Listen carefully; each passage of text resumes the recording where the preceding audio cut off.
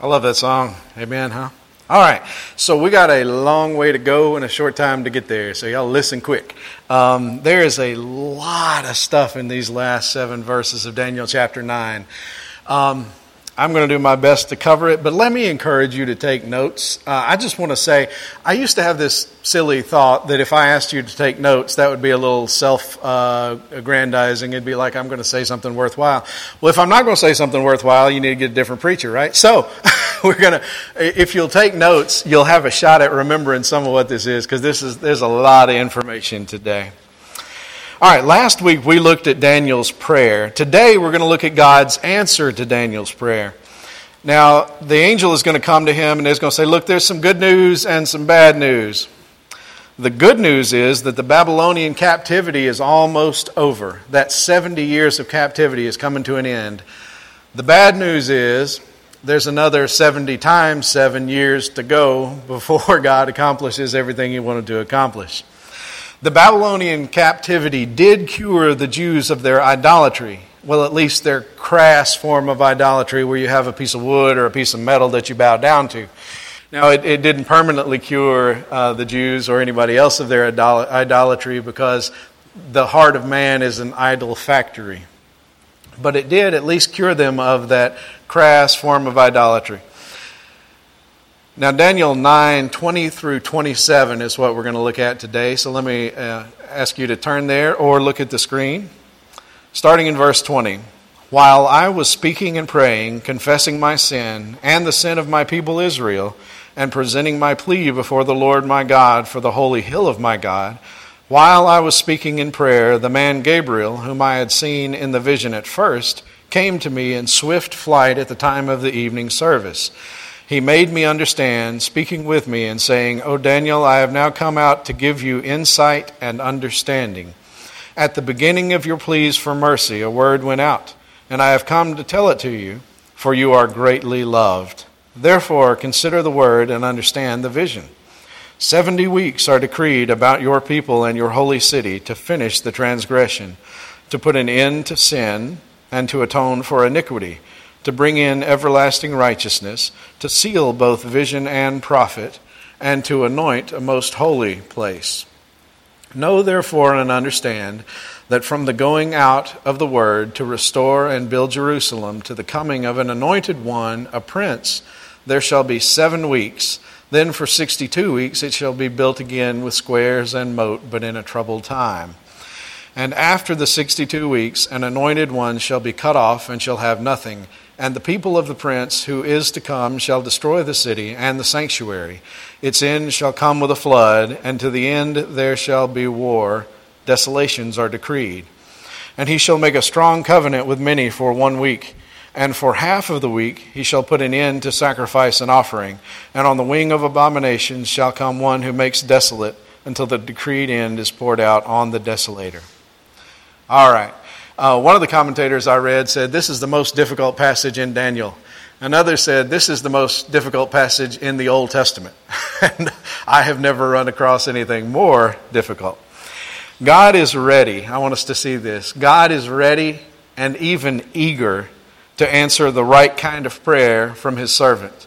Now I chose those words carefully. The right kind of prayer and from his servant. What is the right kind of prayer? Well, we looked at this last week, so we'll just recap. Prayers of faith, humility, and confession that are centered around bringing glory to God, those are the right kinds of prayers. Let me point out to you some things in those verses we read. In verse 20, he said, while I was speaking and praying, talking about God being anxious to answer these prayers. Verse 21, while I was speaking in prayer. Verse 23, at the beginning of your pleas for mercy, a word went out. Do you see how it appears that God is eager to answer the prayers of his servants? Now, the his servant part of that is important as well as the right kind of prayer. Now, I said last week that lost people do a lot of praying, and they do. Lost people do a lot of praying. You know, you've heard there's no such thing as an atheist in a foxhole. Well, there's probably no such thing as an atheist taking a test at school either. I mean, lost people do a lot of praying. God will answer the prayer of a lost person if he is seeking salvation and forgiveness. You know, if your enemy on the battlefield comes to you and says, I want to surrender, I want an unconditional surrender, then you're going to listen to that guy, right? You're going to take him in, you're going to listen to that. But if your enemy on the battlefield comes to you and says, I've got no intention of surrendering, but I'm running low on ammunition and troops, so can I borrow some? That's totally different, right? So God is far too wise to give His power and authority to rebels, okay? But His servant who is praying for His glory, he is eager to answer that prayer. Now we need to make sure that we are on His side when we pray. We don't need to try to get God on our side. You remember Joshua when he met up with the angel of the Lord? He said to the angel, he said, are you for us or for them? And what the angel said, he said, nope. He said, I'm here as leader of my own army, right? So sometimes we'll think of a good idea and we'll get on that train and we'll say, God bless us, please bless us, because we think this is a good idea. What we need to do is make sure we get on God's page. Now, I've heard preachers say that kind of thing, and I go, yeah. Well, how do you do that? Let me tell you specifically how to do that. You look at what the revealed will of God is, the command of God, and you obey it. That is how you make sure that you're on the same page with God. We're talking about, we're putting a campus down south to reach more people. How do I know that's on the same page with God? Well, because godly men and women around me have said, we feel good about this. We believe that the Spirit's telling us to go there. God's opened doors for us. And because we're doing it for the explicit purpose of reaching more people for the kingdom of God. That's being on His page, not just trying to get Him on ours. Now, Daniel in verse 23 is told by the angel Gabriel, look, as soon as you started praying, I was sent out because you are greatly loved. Man, what could be better than the angel Gabriel telling you God loves you a whole lot and He sent me to tell you some stuff. Let me ask you, whose love and esteem are you working for? You probably can't be greatly loved by the world and by God at the same time. This needs to be okay with you. You know, the world crucified our master who we try to imitate. And then we're surprised when the world doesn't love us. Do you expect them to love you? No, they're not going to. It's not likely anyway.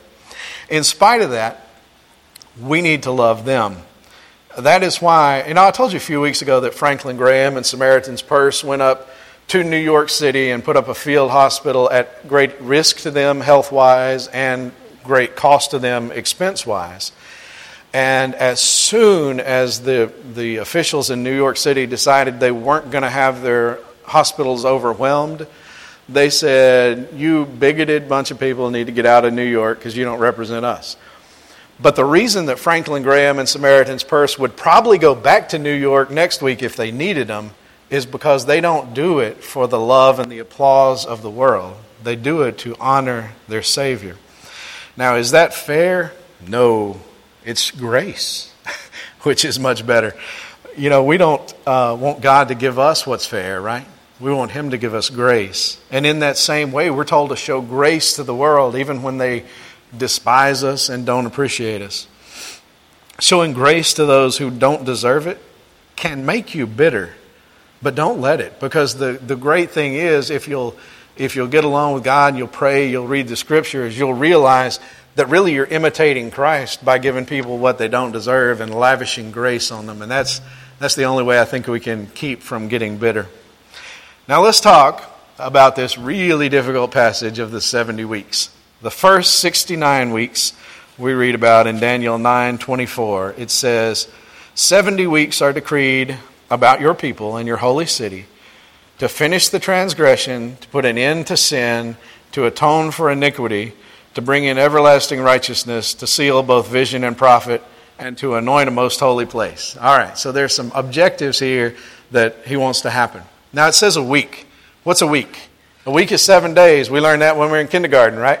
We even learned the days of the week. I remember teaching them to my children. But this word week here, it would be a lot more clear if it said group of 7. You know, like our word dozen means a group of 12, right? So if I told Jimmy, hey, my birthday is in December and I know you want to get me a present, I'd like a dozen. He'd be going, a dozen what? Do you want eggs or donuts or dollars? What do you want, right? And so it's a group of 12. And so this word week means a group of 7, and that's all it means, so it doesn't mean days. As a matter of fact, here it's speaking of years. So if you say there's 70 groups of 7, you math folks know that that's 490 years, right? Now, when I saw this, I thought immediately my mindset went to a figurative number because of this. When Jesus is talking about forgiving people, he says, don't forgive them 7 times, forgive them 70 times 7. And none of us believes that Jesus wants us to forgive people 490 times, but the 491st time we don't have to forgive them, right? So naturally I thought, okay, well, this is symbolic. But then I kept reading and I kept studying, and I changed my mind. Let's look at the purposes of these 490 years. The first is to finish the transgression. The 70 years of the Babylonian captivity pretty much cured the Jews of that crass idolatry, but it didn't cure them of Israel's rebellion against God completely. That rebellion against God by the Israelites would reach its zenith at the crucifixion of Christ. You know, Jesus told a parable that sums this up. In Matthew 21:33 through 40, he said, "Hear another parable. There was a master of a house who planted a vineyard and put a fence around it and dug a winepress in it and built a tower and leased it to tenants and went away to another country. When the season for fruit drew near, he sent his servants to the tenants to get fruit. And the tenants took his servants and beat one, killed another, and stoned another." This is Israel's history with the prophets that God sent them. And again, he sent other servants or prophets, more than the first, and they did the same to them. Finally, he sent his son to them, saying, "They will respect my son." But when the tenants saw the son, they said to themselves, "This is the heir. Come, let us kill him and have his inheritance." And they took him and threw him out of the vineyard and killed him. Now, Jesus is talking about his reception in the world, and God sending prophet after prophet who was not listened to, who was abused, who some of them were martyred. And then he said, and then as his son, I get sent, and what's going to happen to me? They're going to kill me. When therefore the owner of the vineyard comes, what will he do to the tenants? Jesus leaves us with. Now, eventually there will be an end to the rebellion of the people of Israel toward God. We get that good news in Romans 11:25 through 27. It says, "Lest you be wise in your own sight, I do not want you to be unaware of this mystery, brothers. A partial hardening has come upon Israel until the fullness of the Gentiles has come in. And in this way all Israel will be saved. As it is written, the deliverer will come to Zion. He will banish ungodliness from Jacob. And this will be my covenant with them when I take away their sins." So eventually the people of Israel will be reconciled to God. The second goal that we find is to put an end to sin. Now let me ask you, has Jesus put an end to sin? Well, not finally and fully, right? Because there's still sin. But he has broken the back of the enemy. He has won the victory at Calvary, but there are still skirmishes going on. Christ's victory is won, but we haven't seen the final end to sin. We'll see that when Christ returns to set up his kingdom. The third goal is to atone for iniquity. At Calvary, Jesus atoned for the sins of both the Jews and the Gentiles and bought for himself a people from every tribe and tongue and nation. He paid the debt for my sin, as we heard sung about a few moments ago. He substituted himself for me. He took my death that I might partake in his life. You know the song, "All I Have is Christ," that we sing sometimes. It says, "He bore the wrath reserved for me. Now all I know is grace." The fourth goal is to bring in everlasting righteousness. Now this is the fulfillment of the kingdom that we saw in Daniel 7:13 and 14. You know, the Son of Man came to the Ancient of Days and was presented before him. And verse 14 says, "And to him was given dominion and glory and a kingdom, that all peoples, nations, and languages should serve him. His dominion is an everlasting dominion which shall not pass away, and his kingdom one that shall not be destroyed. In the new doxology that we sang a few moments ago, we said that his kingdom will never end. We're told that in Daniel 7. Now the fifth thing that was to be accomplished is to seal both vision and prophet. Now when we want to preserve something, we seal it up, right? Now this prophecy is looking really long term. This stuff was written hundreds of years before Christ came the first time. And all 70 weeks, when you look at all 70 of them, they still haven't finished. Now the first 69, I believe, have finished, but the seventh one still hasn't finished. So this was a very long-term prophecy. And the sixth thing that was to be accomplished was to anoint the most holy place. Now, place isn't in the Hebrew. So I don't know really what this most holy thing is. I've got some guesses. It may be a temple that was future to the prophet. It may be a reference to Jesus who spoke of himself and his body as the temple. He said, look, you destroy this temple and I'll rebuild it in 3 days, right? It may be the church that he's speaking of. But anyway, to anoint a most holy something. So these 6 goals, have they all been accomplished? Well, we just saw not fully, not completely, right? That indicates to me that these 70 weeks must in some way extend all the way to the second coming of Christ to set up his eternal and righteous kingdom. Daniel 9:25 says this, know therefore and understand that from the going out of the word to restore and build Jerusalem to the coming of an anointed one, a prince, there shall be 7 weeks. Then, and weeks is period of 7, right? So not actual weeks, but there shall be 7 groups of 7. Then for 62 weeks it shall be built again with squares and moat, but in a troubled time. Now I like the ESV, the English Standard Version is what I normally preach out of. It's extremely accurate. The Psalms are still pretty. I just like it. But let me tell you, this verse in the ESV is not great. Let me tell you why. Now this is going to take a second, so zone in with me. It looks here from the English that there are going to be 7 weeks, then Messiah, then 62 weeks, right? Let me read it to you one more time now that hopefully I've caught your attention. Therefore, know and understand that from the going out of the word to restore and build Jerusalem to the coming of an anointed one, a prince, there shall be 7 weeks. Then for 62 weeks, it shall be built again with squares and a moat, but in a troubled time. So, right, it looks like in the English here, we got 7 weeks, then Messiah, then another 62 weeks. This is better in actually every other version. The NASB says this, know and understand this, from the time the word goes out to restore and rebuild Jerusalem until the anointed one, the ruler comes, there will be 7 sevens and 62 sevens. It will be rebuilt with streets and a trench, but in a troubled time. The King James Version says, did I skip something? No, okay. The King James Version says, know therefore and understand that from the going forth of the commandment to restore and build up Jerusalem until the Messiah, the Prince, shall be 7 weeks and 62 weeks. So he's saying 7 weeks and 62 weeks, right? So every other version and the Greek, and the Hebrew, give us the impression that there are going to be 69 weeks in total before Messiah comes. All right, now here comes a whole lot of educated conjecture, okay? Which is the best I can do. But I did study this a lot. So here is one theory of what all this may mean. I believe the word that went out to restore and rebuild Jerusalem was the authorization by Artaxerxes to Nehemiah that happened in the year 444 BC. We can read about this in Nehemiah chapter 2, verses 1 through 6. I'm going to read part of that. In the month of Nisan. Okay, remember that month of Nisan. That's going to be very important later.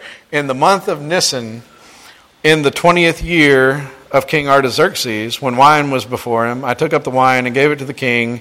Now I had not been sad in his presence. And the king said to me, why is your face sad, seeing you're not sick? This is nothing but sadness of the heart. Then I was very much afraid. I said to the king, let the king live forever.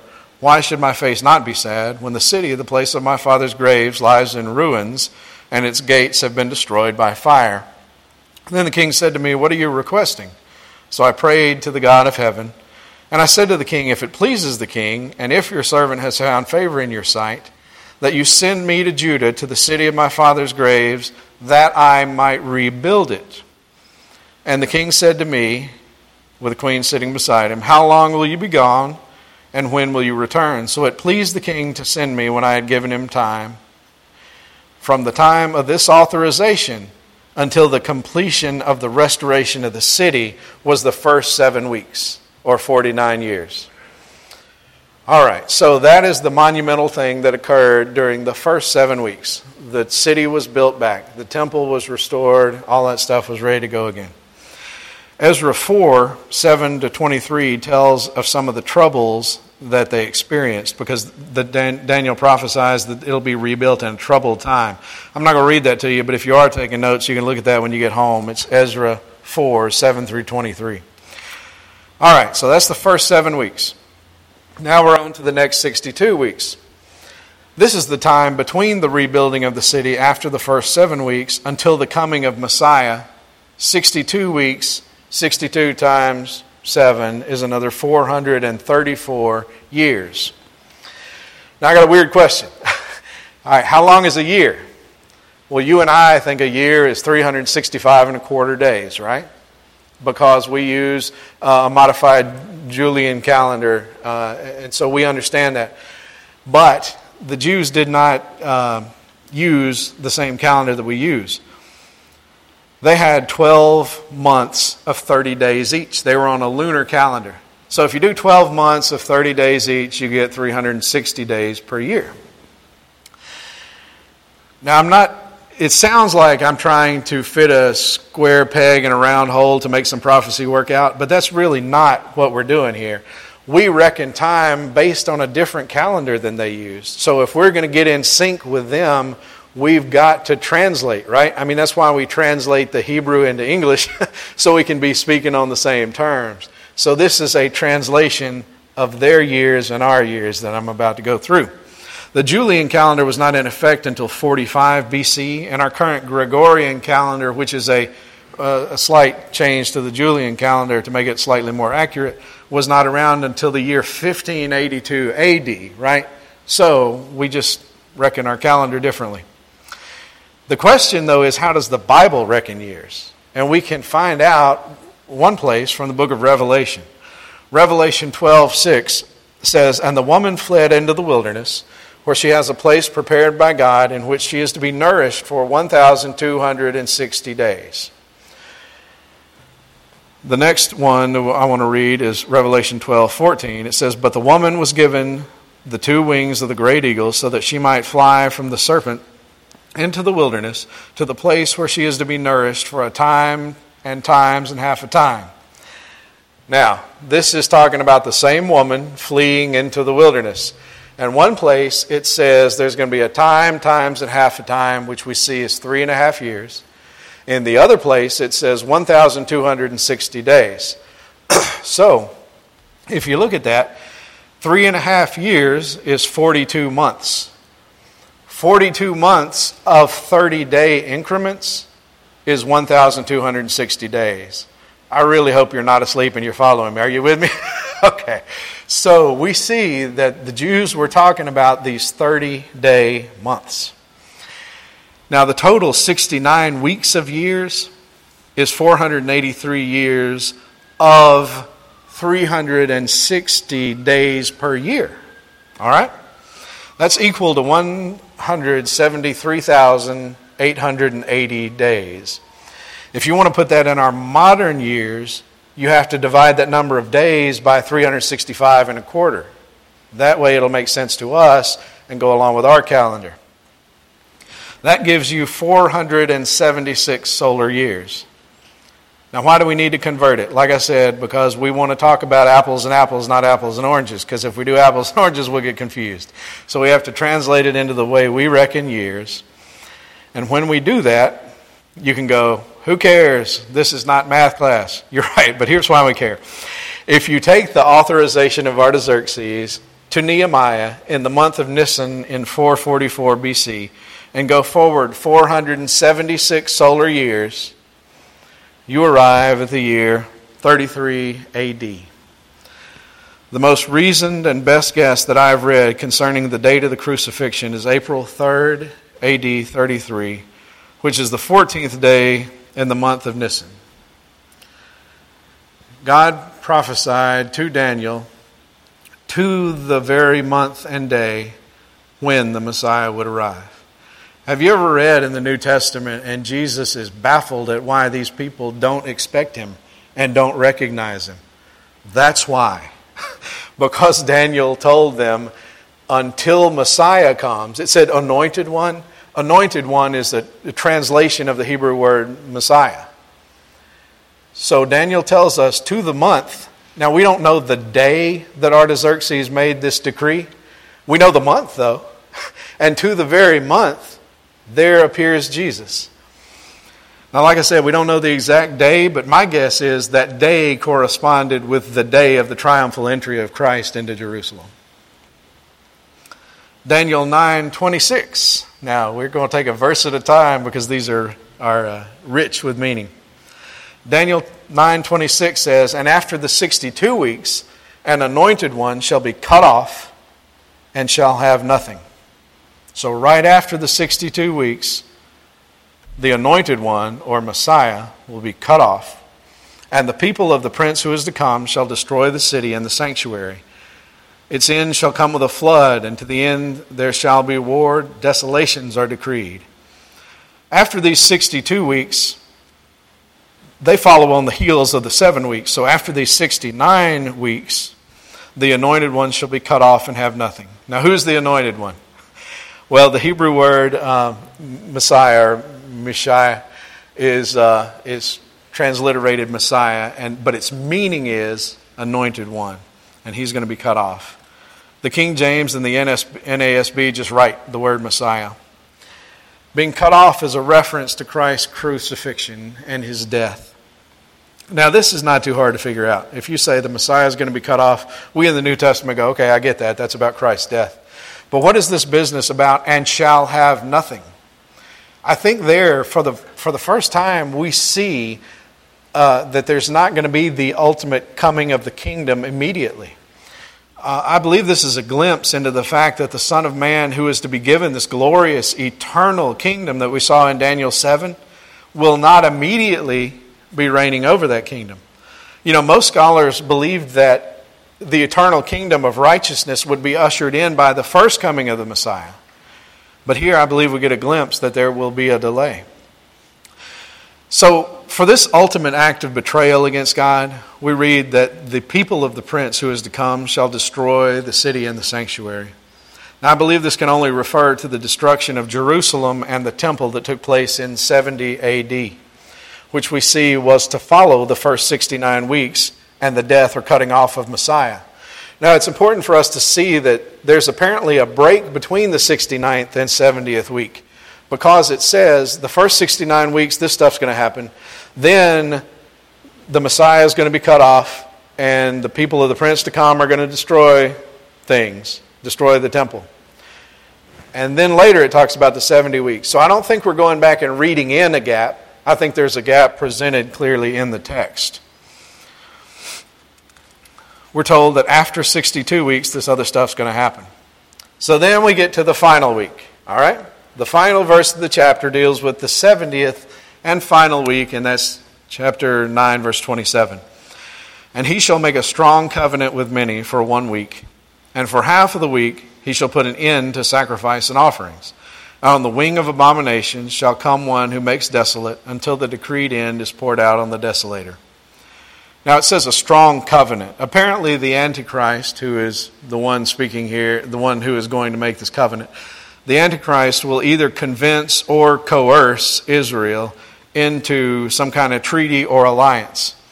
Now this is certainly speculation, but I believe that the Antichrist will convince many that he is the Christ. Antichrist doesn't mean just against Christ. It can mean in place of Christ. And so he's going to set himself up in place of the real Christ and have a following that believes he is indeed the Messiah. Then we're told that he will put an end to sacrifice and offering. Again, this implies to me that he may be claiming to be the long-awaited Messiah and be talking about the Messianic law, the Mosaic law as it pertains to the Messiah and the elements of temple sacrifice.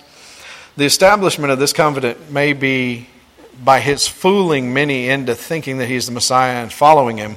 That may be how he persuades them to make that treaty, as he is able to reinstitute the temple sacrifice that's been missing. All right, so listen, Judaism hasn't had temple sacrifice since the year 70, right? So if there was a guy that came back and said, I'm the Messiah, to prove I'm the Messiah, I'm going to reinstitute temple sacrifice and temple worship. I'm going to get your temple back. We're going to reclaim the Temple Mount, and we're going to have sacrifices again. That would be a strong argument and a strong persuasion for them to go, okay, let's follow this guy. If my speculation is correct, the Antichrist will be able to reinstitute the temple sacrifice. That would mean, obviously, a rebuilt temple. Now, halfway through this final week of 7 years, which is 3.5 years, after the institution of these sacrifices, he'll change course and put an end to those sacrifices. He'll do something abominable at that point. The last half of this verse is very difficult to translate. We don't know what he'll do, but he will magnify himself above all things. We can get a little more insight when we look at 2 Thessalonians 2:4. It says, who, and that's talking about the man of lawlessness, the man of lawlessness who opposes and exalts himself against every so-called God or object of worship, so that he takes his seat in the temple of God, proclaiming himself to be God. In Matthew 24, Jesus warns us about this event and says that this event marks the beginning of the Great Tribulation. Matthew 24:15, Jesus says, so when you see the abomination of desolation spoken of by Daniel, right? Spoken of by Daniel, standing in the holy place, let the reader understand. Then let those who are in Judea flee to the mountains. Let those who are on the housetop not go down and take what's in his house. And let the one who is in the field not turn back to get his cloak. And alas, for women who are pregnant and for those who are nursing infants in those days, pray that your flight may not come in winter or on the Sabbath.